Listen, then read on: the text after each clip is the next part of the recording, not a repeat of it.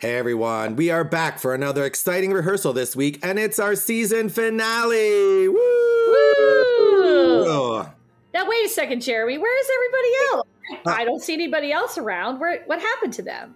Well, I think we sent them out of this rehearsal, and it's really just about us right now. So we're going to wrap up the first season with some of the best moments. We will find out what made Christine say. Well, you have to remember that at times in certain situations, there's a bit of a divide in what happens at the college marching band compared to what is expected at the high school level. Okay? And what Jeremy said. She recognizes that being a female is a big deal in this world. So I'm super impressed. All this and more. So get out on the field and we will see you back on the sidelines for this week's episode of On a Water Break. Let's go. Set it up. Top of the show. Form, check form. Cover down. Do it again. Run it back. And we'll see you at the show. Welcome to another episode of On a Water Break, the podcast where we talk about everything you and your friends are talking about at rehearsal on a water break. I'm Jackie Brown. Well, no, I'm not. I'm Jeremy Williams, and I'm here with the amazing other producer, Christine Ream. Say hello, Christine. Hey, how's it going? Good. So glad you could be here with me today. As we give the hosts the week off, you know, Bantober happened. We've been working them hard for a full year now, if you can believe it. I mean, I know you can believe it because we put together the show every single week. Yeah, all of that behind the scenes. You're absolutely right. And yeah, definitely takes a village to pull this off. Yeah. It's a great team though. It's a fabulous team of people. The text chat flies and flies and flies. And there's lots of good stuff. So it's kind of fun to celebrate. Yeah. No, I'm really excited to like take a look back over the 51 episodes. I guess this is episode 52. So episodes 50 and 51 were our top 50 shows of the year, which I thought was pretty terrific. So yeah, there was an awful lot to talk about there. Yeah.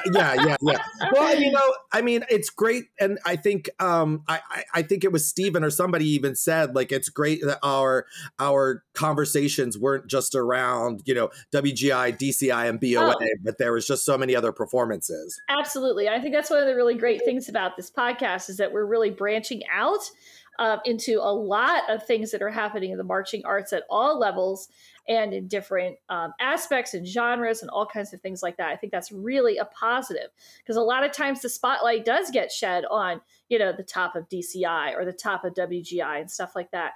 And we're really exploring some other things. Everybody's learning, everybody's sharing. There's a lot of great experiences that people are having and, you know, sharing with each other. So I think it's really positive. Definitely. Yeah, I mean, I think that's one of the things that the hosts gush and go on about like a lot in those two past episodes is just how much they have been learning and how much more they are paying attention. I mean, Stephen and Thom paying attention to color guard. Stephen's like, I just would never. He's like, marching band, I just would never. He was like a total indoor drumline kid and now is like branched out into all these other things because of this podcast. It's like pretty phenomenal, you know, even what it's doing for the host and hopefully then what it's doing for everybody who's listening, because really this is just about, you know, you listening to this on the way to rehearsal, you listening to this, you know, as you're wrapping those flags or as you're stringing that marimba, you know, just or as you're on that long drive to that next judging gig or whatever it is. Yeah, absolutely. There's a lot of really cool ways I think people are interacting with the show, even if they are, you know, no matter how they're involved in the marching arts, if they're an instructor, if they're a judge, if they're somebody who's involved in design, you know, even people who are just fans or at one time participated in the marching arts and still want to feel some sort of connection.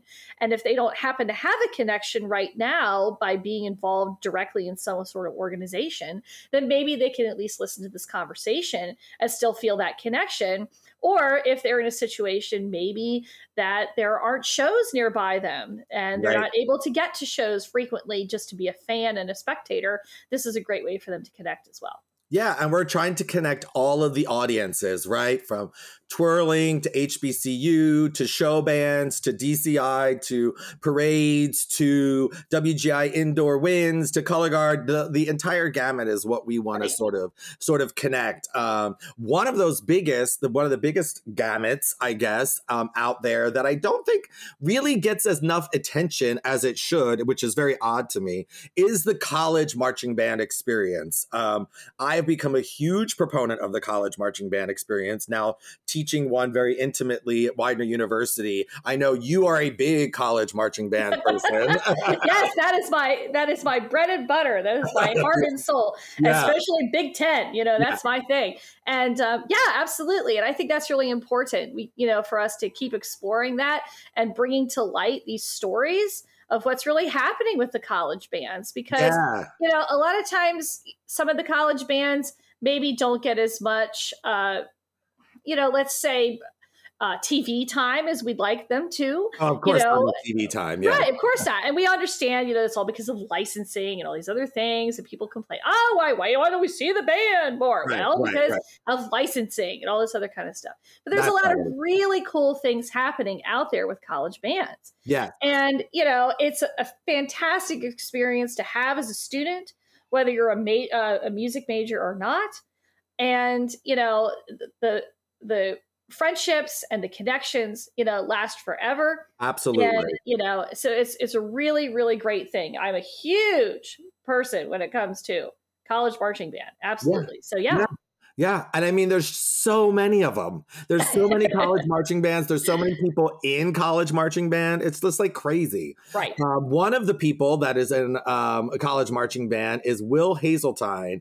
And we had him on recently when he got to talk about his NIL deal with the local, convenience store out there, Quick Trip. So let's take a listen to a little bit of Will's telling us how this all came to be. And Will is a mellophone player from the University of Wisconsin's marching band. Yes, let's take a listen.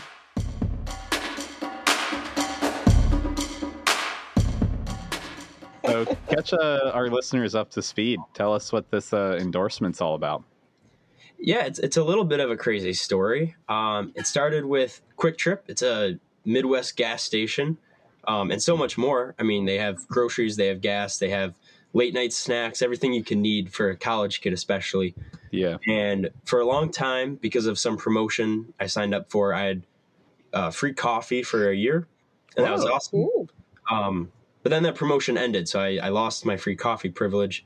So then, seeking some way to continue to get coffee, I emailed Quick Trip and I said, hey, it's a long shot, I know, but how do I get free coffee still? And then I pitched the idea. I'm in the marching band at UW-Madison. That's a big platform. It's like potentially there could be some sort of partnership here. Maybe some sort of NIL deal. I know that's such new crazy thing in the world of college athletics, let alone not college athletics. And then it took a few months of waiting. But then they got back to me and they said, hey, we'd actually love to do this. We think you'd be a great candidate for it. You kind of embody the atmosphere that Quick Trip wants to put out there as a Midwest person. And I was like, great. I mean, I totally am. So then after some hoops to jump through over the summer, we thought, the football season's starting up. That's when college marching band season, of course, starts up. What a perfect time to kickstart the whole thing and start making some content with Quick Trip.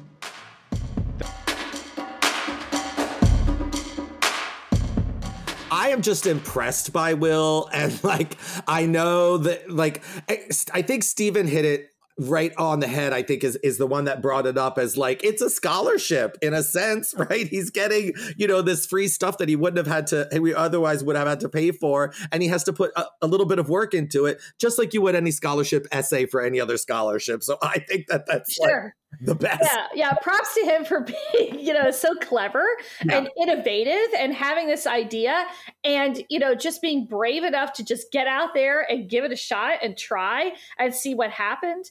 I think he's inspiring some other young performers. I was going to say, since that interview, something else has come up, hasn't it? Yeah, there was it's the mellophones. Of course, it's the mellophones. If I remember correctly, it was Iowa's mellophone section. No, the entire mellophone section at Iowa. Then they jumped on something with yet another company.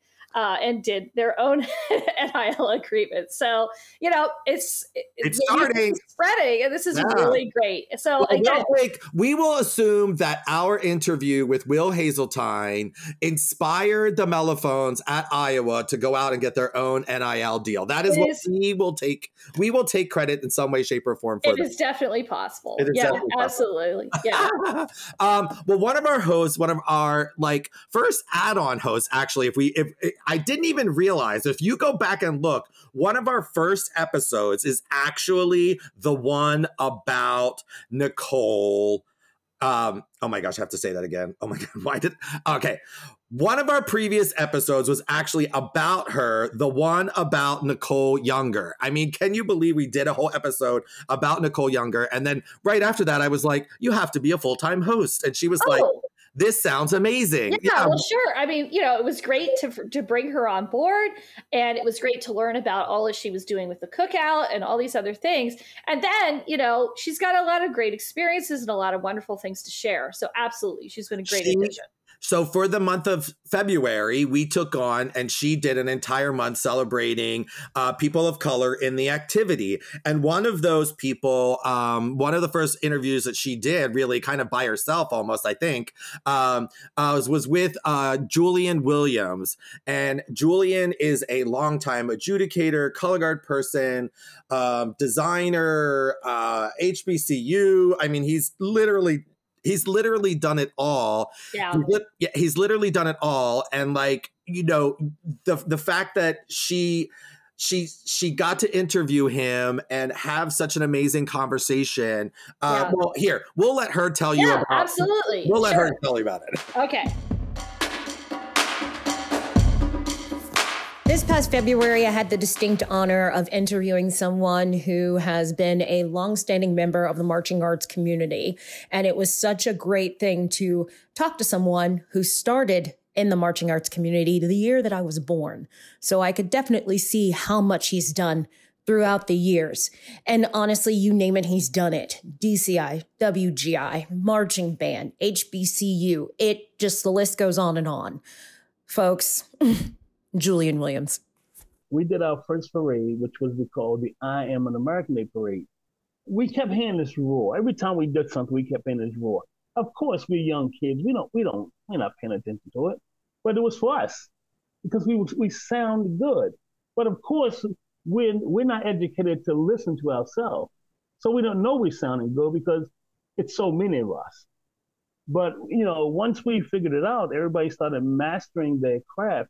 And, independently, we started practicing at my house. People that lived in West Baltimore, people living in South Baltimore started practicing.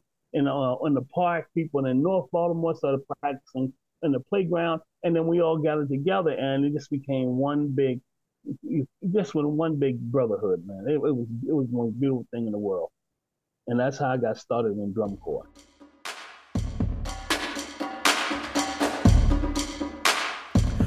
Well, we both know Julian very well. We do. Yeah, he's a fantastic person, very genuine person. I would say. Yeah, and I was thrilled that we had him on. I mean, honestly, there were some things that I didn't know before. I've spent time with Julian. I've tailgated with Julian at DCI East. But I mean, I haven't had the opportunity sometimes to really hear a lot of stories. And his background. And I thought a lot of the things he had to share in the interview were just fascinating. Yeah. He's amazing. He really is just amazing. He really is amazing. Yeah. Well, one of probably another early on episode that we did was the one about being a parent in band. So not being a band parent, although it might also be a band parent, but being a parent in band. And we had several parents who teach marching band and kind of talked about what their life was like teaching marching band. So let's take a little listen to a clip of that. Important. Where do you draw the line and determine if a situation should be family first or marching arts first? So I would like to jump in as someone who has kids that have already, grown up. I really think it's important to have teamwork in your home to help make it work and help find the balance. When our kids were little, I did a lot less band so that I could be there to take care of the kids. And since my husband was in a much more important position than me, he kind of took over. But now that we're both kind of equal, it's a lot of teamwork. It's a lot of who's going to pick up the girl today, who's going to pack her lunch. And we bounce that off of each other. And we're really fortunate that we can work as a team. So I think that's really important when you're trying to find that balance. I know for me, it's tough because I used to be by myself for the longest time teaching and writing and everything. So I would just all right, I can take my work home and I'll be good. But now, since I have a family and everything, I'm like, oh my gosh, I got to really think because I got to be home by 5 o'clock. Mm-hmm. And I got to cook dinner or else my wife's going to be mad or something, So that's the main thing. I got to get the kids ready for bed and everything. So it's for me, as a new dad, you can say, I'm learning the experience okay, now I have responsibilities and I got to really balance what I have to do at my school and then what I have to do at home. So it's really a big balance and it's a tough thing for some folks sometimes. And I think one of the things that was really great about a lot of the things we heard in those interviews is how supportive other people were in those people's lives, how supportive the rest of the people in their organization were, and how they, just really brought everything together and made the experience really special, not only for the person who was the instructor or the designer or whatever, but then, that child became part of the family. And, it reminds me of a story that I came across recently about a band in Texas. Uh-huh. I forget specifically which band that was, but I think we shared it on our social media, the article. But, there was a band that they were in a hotel over Halloween, because of the competition, right? And, the young children of the band director were there. And the kids in the band, the band members themselves, made sure that those children of the director got to go trick-or-treating in the hotel. Knocking door to door. That is insane. Right. That was great. That was great. And it's definitely a balance. It's a tough decision for a lot of folks. It's a sacrifice. And, when you are a music educator, you don't just have your own children, your students are your children too. Right. And, it's a tough thing. And doing what band directors do and what color guard directors do and percussion directors, all these people, it's a huge sacrifice of their time and their emotions and effort. And they do it because they love it. And, there's that balance then as well. Yeah. Yeah. Well, I will tell you, this is the first year, this past band camp, that I really had my son, Oliver, who was about to turn 7 at the time, with me almost all the way through almost all of band camp. Which was a challenge, right? But he is finally sort of at that age where he can be kind of, by himself and do his own thing for a little while. But I will tell you, I can't tell you how many times another staff member or another student took him off to the side and played with him or showed him an instrument or let him play on the percussion or whatever it was. He just had a good time. And did he disrupt rehearsal 15, 20 times? Absolutely, right? Absolutely. Yeah. But it was all okay. It was all okay. And it makes it way less serious, right? And that's what I think we are all here to push on the world as much as possible is it's the marching arts. It's not that serious, right? Yeah, we hear about it, but it's not that. It builds the camaraderie, it builds the relationships, and it helps us focus on the fact that marching arts is an experience. It's a life experience. Right. And, it can encompass, our youngest generations and our oldest generations as well. And it brings people together. So that's the key. Yeah. Well, speaking about somebody who really brings somebody together, and one of obviously my favorite people in the entire world, also being introduced by one of my favorite people in the world. So one of our hosts, Beth Beccone, our resident college bandress, as we like to refer to her as, got the pleasure of interviewing my favorite person, my mentor, my person of everything, Todd Marcacci, back in sometime in April, I believe that was. I know it was, or maybe May, because I know it was right before he was about to do the Memorial Day parade in Washington, D.C. Right. And it was such a great interview. It was over 2 episodes. So if you have not gone and listened to those 2 episodes, you really, really, really, really, really need to. So I'm going to let Beth take it away. Hey everybody, it's Beth, one of your hosts for On a Water Break, and I had the utmost pleasure of chatting recently with Todd Marcacci. He is, if you don't know who he is, then you should probably Google him. He is an amazingly creative and thoughtful and innovative designer that just takes the world by storm with every project that he works on. And he had an amazing story to tell us about how he, from a very early age, was putting parades on in his backyard.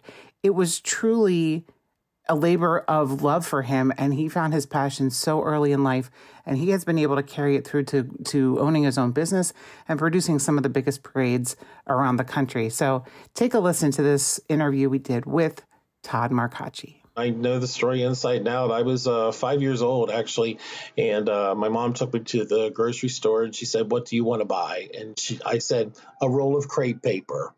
And so she brought me a roll of crepe paper, and we went back to the house, and my grandfather had bought me a Farmall tractor that you made it go like a bike. Yeah. I mean, it was really nice. It was made out of like whatever metal and stuff. So I said, "I just need a roll of Scotch tape, Mommy." And I decorated the tractor, and I drove it down the sidewalk like I was having my own parade. Right after that, I think it was about maybe a year later, a parade, literally, this huge parade, literally lined up on the streets right outside of our house. And this was in Saxton, Pennsylvania at the time. And I mean, there were bands from everywhere you can imagine around from, Western Pennsylvania. And the parade got canceled because of a thunderstorm that was coming through. And I remember being mortified. So that was my first experience of a parade being canceled, literally in front of my eyes. Right in front of you. Oh my God. Right in front of me. So then we moved right up the road to Dudley, Pennsylvania. And we produced in the backyard 3 different parades for July 4th. I taught my cousins how to march. We built our own floats. We had our assembly area. We had our dispersal area. We also then took all of the pallets from my father's beer distributor and turned them up flat, and we painted, let's say, Grease, the movie Grease. We painted on that for Grease. We painted it for something else from the 70s. And then we eventually did a water and fireworks show in the backyard also. And so in your backyard? Yeah.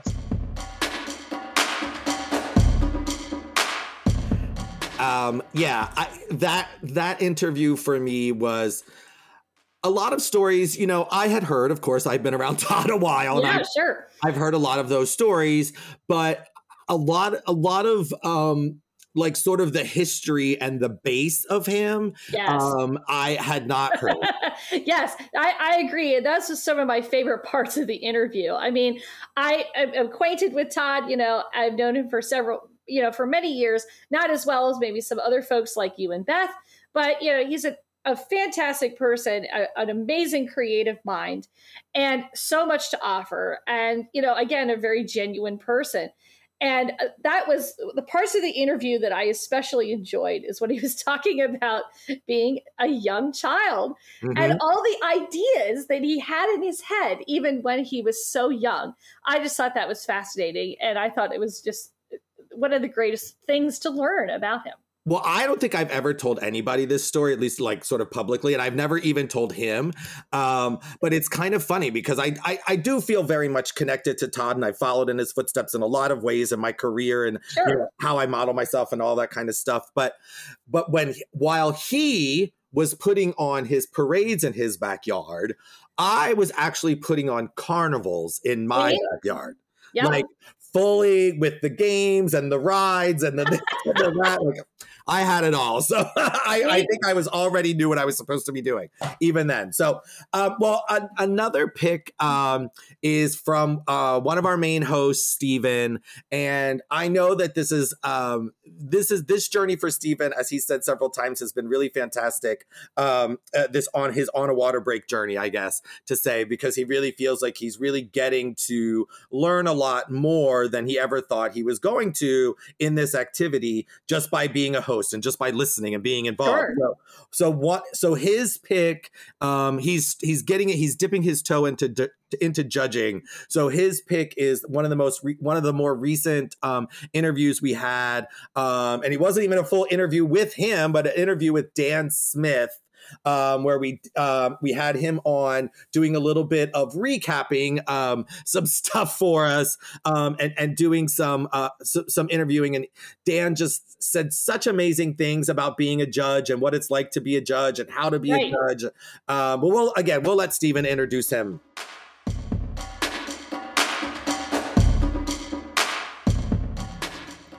Hey everyone, it's Stephen from On a Water Break. And I want to tell you about my favorite episode of On a Water Break this last year, which is the one about judges with Dan Smith, Mark Hoskins, and Paul Simondak. In that episode, we got to go really deep on adjudication in the activity, got to take some of our listeners' questions, give our feedback on it, but more importantly, get answers from some of the pros. Some of the folks on this call just have decades upon decades of experience. So I loved that episode. I thought it was great, and you should check it out too. It evolved from ticking on the field. That was only the field judges that did ticking. Okay. The upstairs effect judges wrote comments because we weren't even recording yet. This was late 70s, early 80s. Okay. Birmingham, we were still writing, the new system where we were putting everybody on a build-up system, but we didn't institute it with Montreal, but we continued to field trial it in Montreal, 81, 82. Boy, I remember this. Wow. But we did a thing called Tick and Talk, where we actually started recording. So we put it down on the sheet, but we'd also say what it was, what section, which individuals, and so forth were out of step, phasing, interval problems, so forth. Same thing musically, third soprano, strum corps, my gosh, the intonation issues not balanced with the seconds and first, so forth. But it was late 70s, early 80s, we made the transition. If I'm not mistaken, Dan, 84 was the first year it went subjective. Exactly. Which is my age out year. Yeah. Yeah. 83, I still remember Barry Swain actually being on the field for music in 83 in Miami. So, Christine, do you know Dan? Have you worked with him? No, I haven't. But I mean, I think a lot of the things that were said are really relatable to anybody who has adjudicated in a variety of settings. Okay. Yeah. And I guess what I mean by that is smaller circuits, larger circuits, different genres, people who have done, indoor judging or band judging or whatever it is, even parade judging. There's all kinds of aspects to it. And I think a lot of it was very relatable. There's really a lot of people don't realize what really goes into adjudication. Okay. And it makes me think of this past weekend when our local circuit here, Cavalcade of Bands, finished up their championship. I saw a lot of folks talking with each other online, But what really stood out to me is a lot of people were talking on social media with each other about what a privilege and an honor they felt it was to be an adjudicator. And it really kind of flips it around. Okay. A lot of people get that impression that it's we, the adjudicators, are passing judgment on everybody. Right. No, we're really there. We're there because we care so much about the performers having a positive experience. We want them to grow. We want to help them. It's not the whole, like, let's break it down sort of thing. And let's be honest. I mean, a lot of that comes out of a lot of the judges are right? Yeah. Comes from the staff, perpetuating something because it's something that maybe they didn't like was said. Sure. Yeah. And so now it's the judge's fault that, whatever. Right. And we don't need to get into any philosophy. No. But, I think it's great. It's great for people who have judged a long time and people who are just getting into it to have that conversation and talk about what it really means to be an adjudicator and how it plays such an important role in the growth of the activity and what we do and how the activity continues to develop and change. And I think it's really important. Yeah. And it's very impressive also to see people who have judged for a long time and who have made adjustments with how they perceive things, and they've grown with the activity. And so you know what? That means it's possible, right? Yes, that means everybody can do it. Yeah, and they understand that the activity that they judged way back when they first started is not the same activity now. I mean, this is year 15 for me of judging. And even in those 15 years, which I know is relatively short compared to some other folks, but, we also, there's a person out there, his name is Eric Smith, who just finished his last year of judging this year. He judged 1,000 shows. Wow. He kept a journal. Okay. He wrote down, where he was, what he judged. He judged for several different circuits. 1,000 shows. And we'll be having him on. I hope so. I'd love to. We really need to talk to Eric because he's a wonderful person and has mentored me in a lot of ways too. That's amazing. So, well, we're gonna send everybody back out onto the field. Well, maybe not the field. I guess maybe we'll be sending everybody out to the street to get into the parade block to get rehearsing for the holiday parades that I'm sure will be coming up very soon for all of you. So we'll be right back after this break to do a remaining groups of fantastic moments from this entire first season of On a Water Break.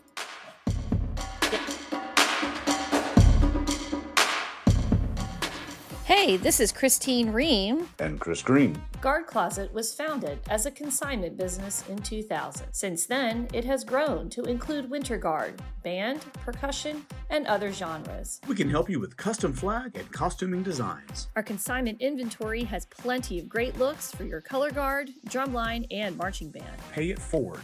When you purchase consignment, you help other programs. Last year, we sold over 400 sets of consignments and returned over $125,000 in payments to our consigners for their sales. Additionally, Guard Closet offers custom and pre-designed costumes, flags, floors, and formal wear, full or partial show writing, educational programming, and other services. Max out your rehearsal time and set up a microsite for easy student ordering for shoes, gloves, and other equipment. The Guard Closet team is here to help you get everything you want and need for your season. Check us out at guardcloset.com and follow us on social media.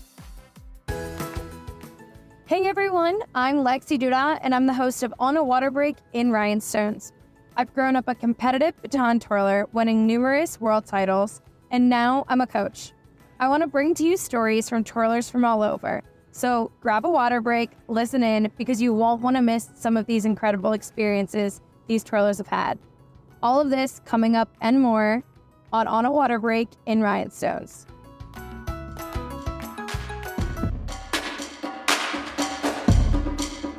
Okay, put those Santa hats away. Get rid of those jingle bells. Put them in the box for the holiday parade. We'll get back to those in a couple of weeks. We are back with the top moments from On a Water Break Season 1.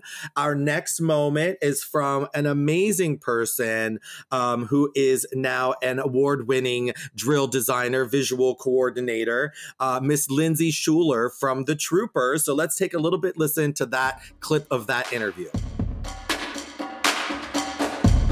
It was kind of interesting for me to see, and I don't know if it's correct or just correlation, causation, any of these things, but it was kind of interesting that like the higher in placement we were, the fewer girls there were.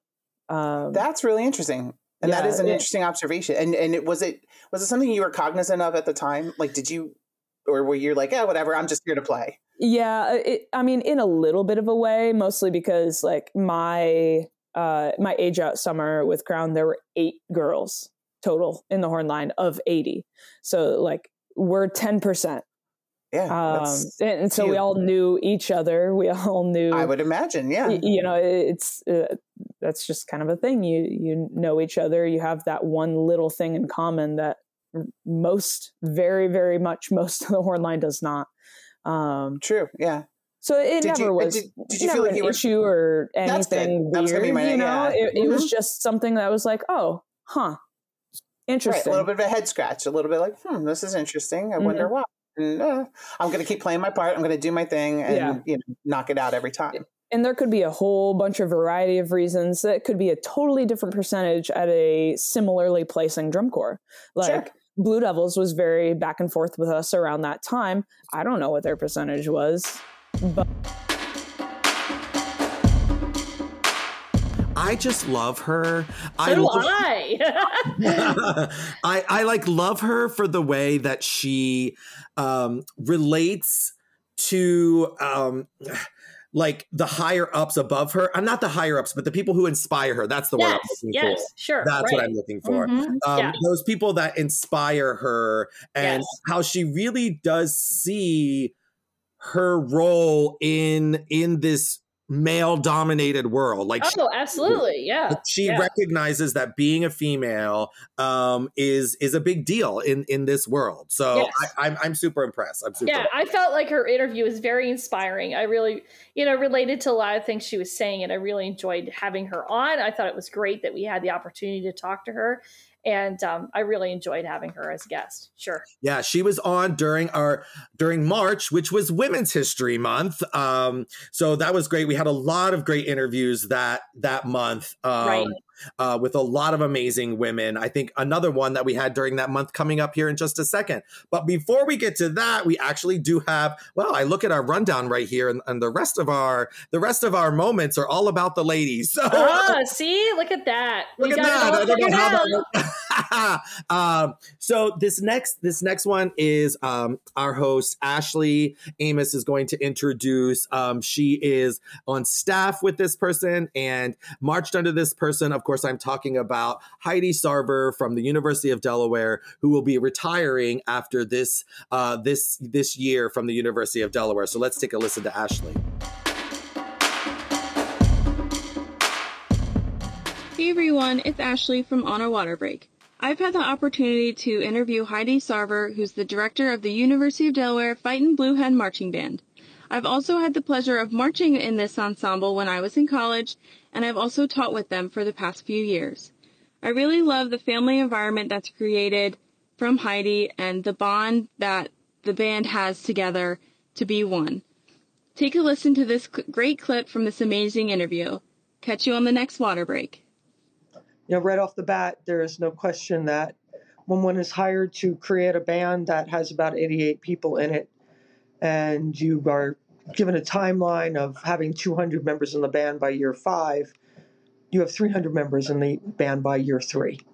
The milestone, benchmark, whatever you want to call it, that was a personal achievement that meant more to me than anything, that the students that came to University of Delaware bought into what I was bringing to the table, and they thrived upon it.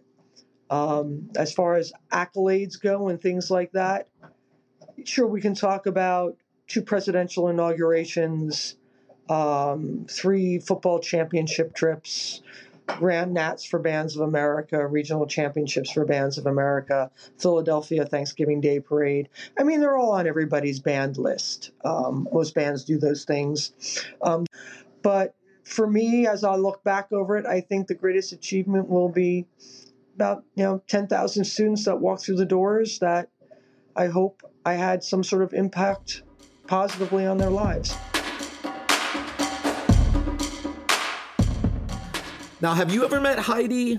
Not officially. I mean, I've been in the same space as her, let's say, but I mean, I'm of course aware of Heidi, and find her to be a very inspiring person. A lot of folks that I know Heidi well, and I mean, she's great, and what a great role model for a lot of people. It's very, not very common to find someone who is a female college band director. Those are few and far between. I remember when I was a college student getting to meet the great Paula Kreider, who is also kind of a pioneer when it comes to women's being a band director who is a woman. So I mean, I was really inspired by hearing more of Heidi's story. Yes. And hearing more about her and all those things she had to say. And, it was really great. And I'm so glad that she joined us, Yeah. Heidi is amazing. She's kind of very, loud in a very quiet way, I guess I want to say, like, if I can be so bold, because she doesn't need to do a lot to be an impressive force in a space. She's just, her energy is just impressive. Yeah. And she has taught a 1,000 million drum majors through the drum major camps that she has worked with for years and years. So her leadership skills are like beyond on point. And the University of Delaware has turned out some amazing shows and amazing programs and amazing accomplishments since she has been at the helm. So somebody who's taking that over has got some big shoes to fill. Absolutely. And I know, I remember she did mention, she wants to kind of take a little time to, just rest and things like that. But I really predict that she's going to continue to be involved in some meaningful way. Definitely. She will continue to have an impact on what we do. So that's a great thing. Absolutely. Yeah. Yes. So I think another one of the interviews that we had was with another great female, Deb Confredo, right? Yes. And I loved this one too. This is a person that I, really didn't know much about until we had this interview. And I was just thrilled to get to hear a lot of the things that she had to say. And as a female, being a female public school educator myself, a lot of the things she had to say were very inspiring to me and very encouraging too. And I thought it was remarkable, a lot of things she had to say. I was really, impressed with what she had to say about things like where we're going in music education and where we're going in the marching arts and pageantry. And she is very smart. Yeah, absolutely. So what a All right, great well, let's person. take a listen to that. Yes, let's take a listen.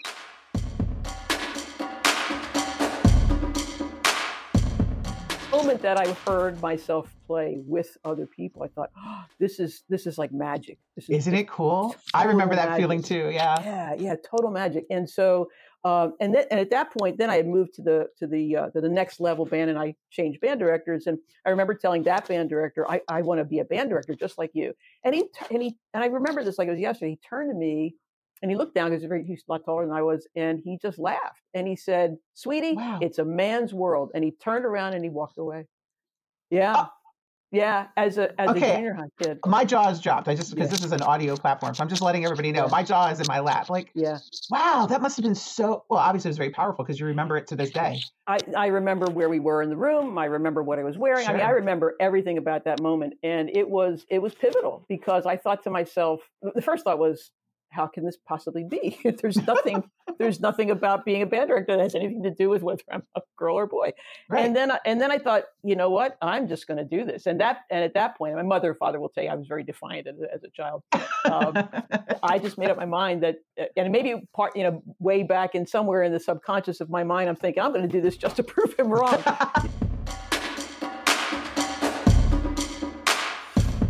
Well, here's some little inside tea. After that interview was over, Beth and I were talking with Deb very briefly. And Deb, if you're listening to this, Beth and I did not forget what you said to us about getting together and getting our educational fingers into the NAFME world of color guard education, maybe some travel planning education, because as one of the things that of course, Christine, being that working together at Guard Closet, is that a lot of us are educating the future instructors. Oh, yeah. You can't go to school for that. There's no college class that teaches you how to measure your kids or how to deal with band parents or how to wave a flag or, how to do any of the other million things that marching band people have to do. Sure. And so we talked to Deb about how Beth and I can get in there and wiggle our fingers around in that space. So. It's definitely a need. And,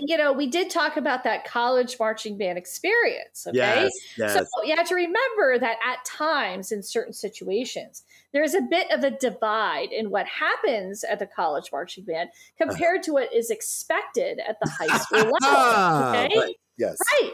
And, we have fantastic music education programs out there, turning out top-notch teachers.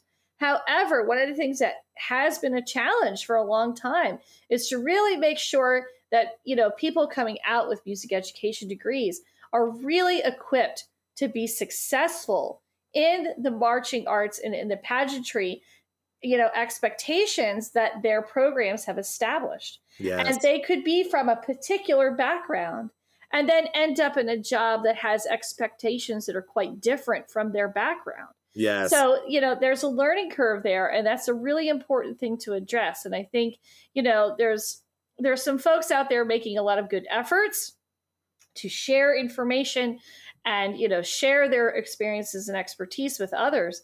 But, there's always room for growth there. We are one of those people that is sharing our expertise and not just in the generic how to wave a flag, because Tim Hinton, one of our partners over at Marching Arts Education, does an amazing job with all of those educational things. We want to educate you on things like our next clip. I'd like that transition. So I'm going to let Thom introduce this clip of this amazing viral social media star that we had on recently, who is just blowing up all over the place. So take it away, Thom.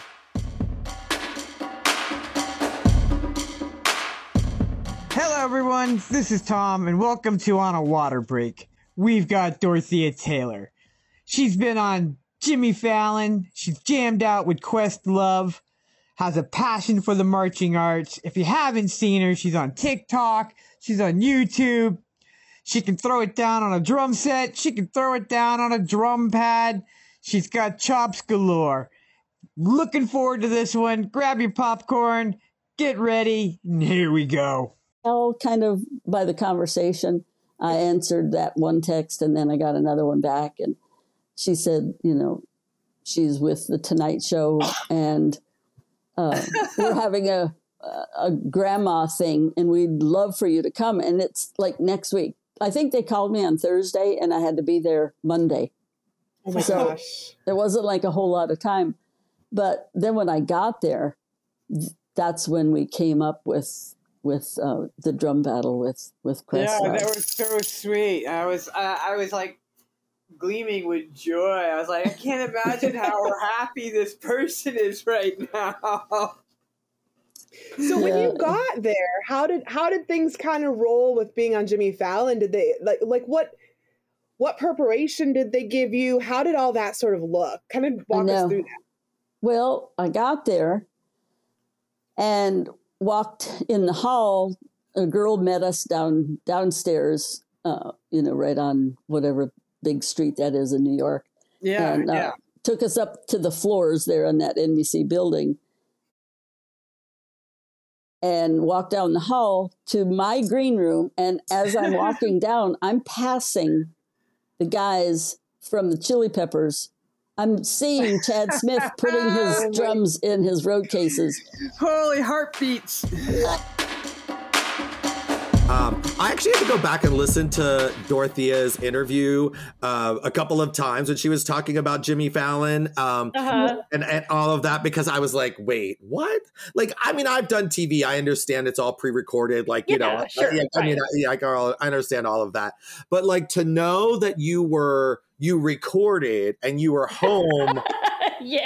Like, by the time that it aired, it's like, I was like, wait, what? Wait, what? That was one of the best parts of that story. It really was. But I think one of the greatest things there is that it's another wonderful example of seeing the marching arts be highlighted in mainstream, entertainment, mainstream culture, all these sorts of things. I mean, how often I think sometimes when we're out in public,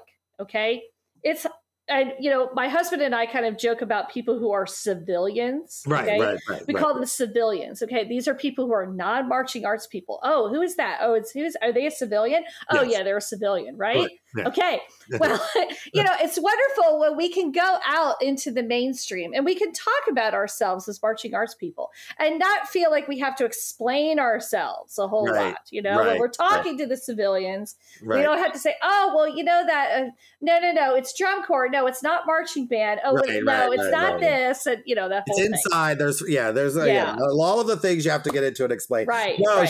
She's pretty fantastic. She is. She's pretty fantastic. And if you all are not out there following Dorothea Taylor and you did not listen to that interview, again, that is one to listen to. I mean, that's essentially what we're doing here with this episode, is giving you like the highlights. Now, you should go back and listen to all of them, of course, but these are definitely the ones you should have downloaded and listen to all the time. Sure. So we have one more moment from the season, and we are going to let our main host introduce this one. And before we let her introduce this one, I do just want to say a very lovely and sincere, appreciative thank you to Jackie Brown, who is just a lover of this activity and a cheerleader of this activity beyond anybody I've ever seen. She is literally everybody's cheerleader. She wants to see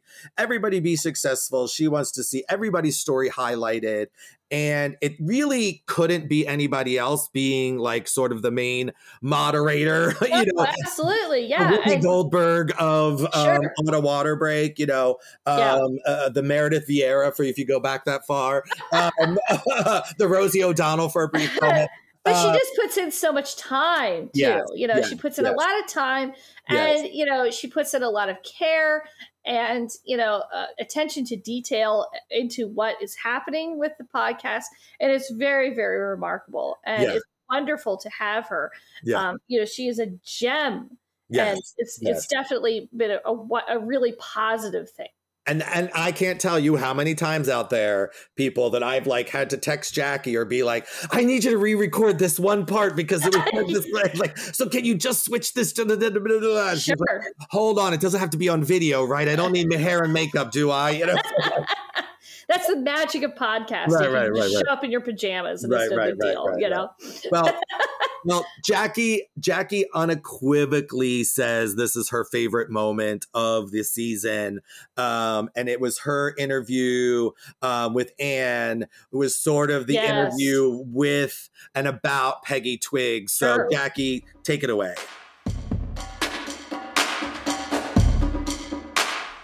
Hey, y'all, it's Jackie. I have been thinking about my favorite moment from the first season of the On a Water Break podcast, and I just cannot get over the fact that I had the conversation that I did with Ann Fields. If you haven't listened to it, definitely go back and listen to that one, because she is one of the absolute best friends of Peggy Twiggs, who is the originator of the ever popular Peggy spin that we do in color guard, something that I learned my first year of drum corps and have used so much in performance since then. Anyway, I have to give a huge shout out to Sadie Wallace for making that happen, because seriously, without her help, I would never have been able to accomplish that wonderful conversation that I had with Anne, just talking about Peggy, where she came from, all of her sort of origin story, and really about the history of color guard. We wouldn't be here where we are today if it wasn't for these incredible people who put in the work and built the structure of our current situation. So thank you so much. And yeah, enjoy this clip from that episode. Peggy's two brothers joined the Reverend Senior Corps, and I was in the Senior Corps, and Peggy was in the Junior Corps. At that time, I asked her what she carried, and she said a flag. And she was a flag because she wasn't good enough to be a rifle. And I think the attitude among I think Peggy, that's why she was such a wonderful flag instructor. She changed a lot of people's opinions on what was the best piece of equipment to be on and what had the most effect. But so I've known Peggy, and then we went on to the 27th Lancers. We were in the original Corps, 1968, and we taught together from she started teaching in 1974. I was teaching from 71 to 78, and she continued on with the Lancers and then went to cadets. But we've always maintained our friendship, and we.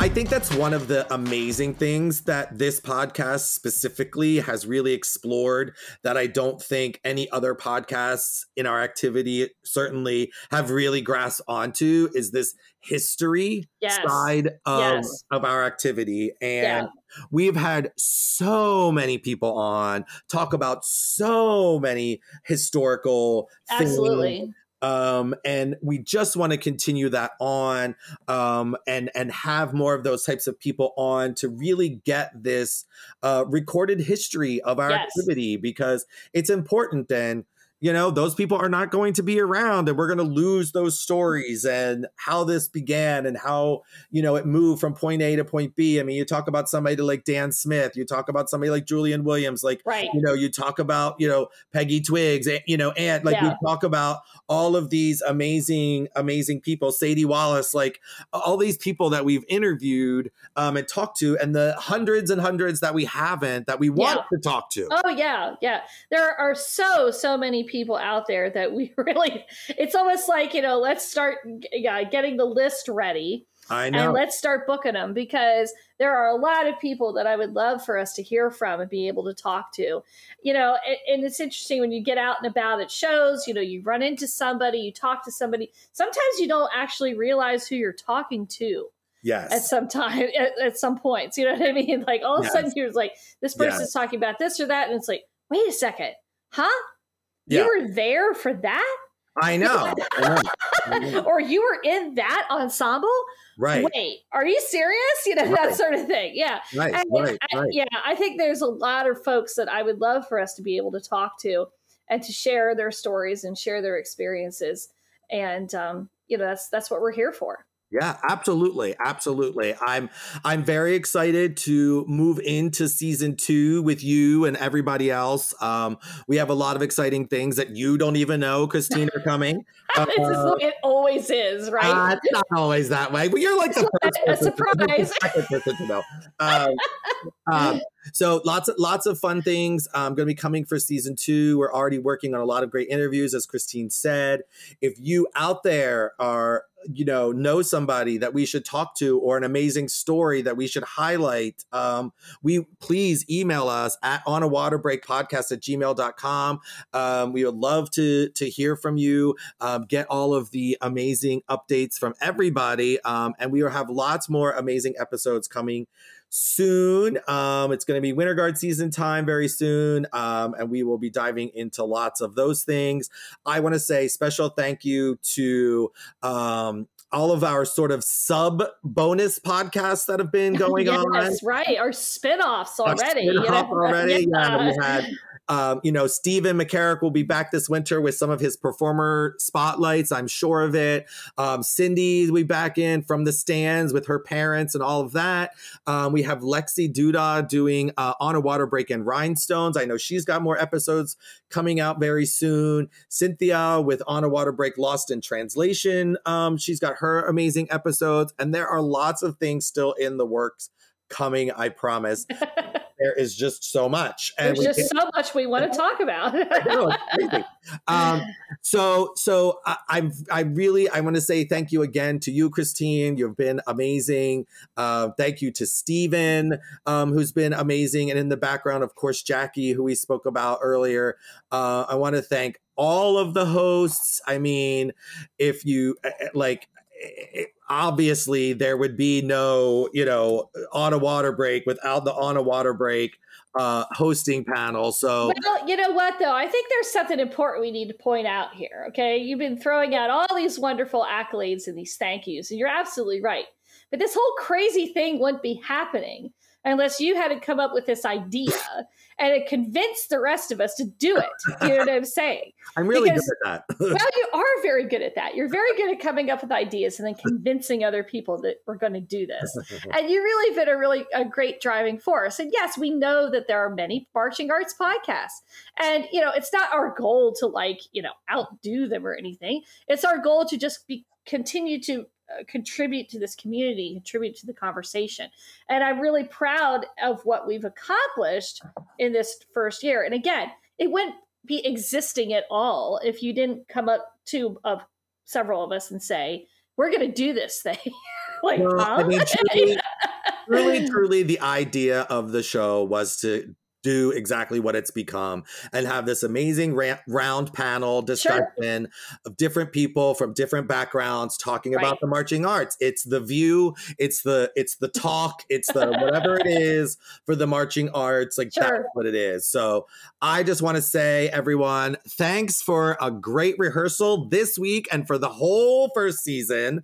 Thank you to our hosts, Ashlee, Trevor, Cindy, Beth, Cynthia, Stephanie, Theo, Stephen, Christine, our amazing produceress, Chris, Tom, Whitney, Justin, Nicole, Trish, Alicia, Ashlee, Tim Hinton, who's been on, all of our guests. Thank you, Jackie Brown. Thank you, everybody for the first season. It's been amazing. I don't know how else we could top it, but here we come, season 2. Just wait. We'll figure something out. So go subscribe, write us a review, and share this with a friend. Follow us on social media at On a Water Break, and we'll see you at the next rehearsal on a water break. Go practice.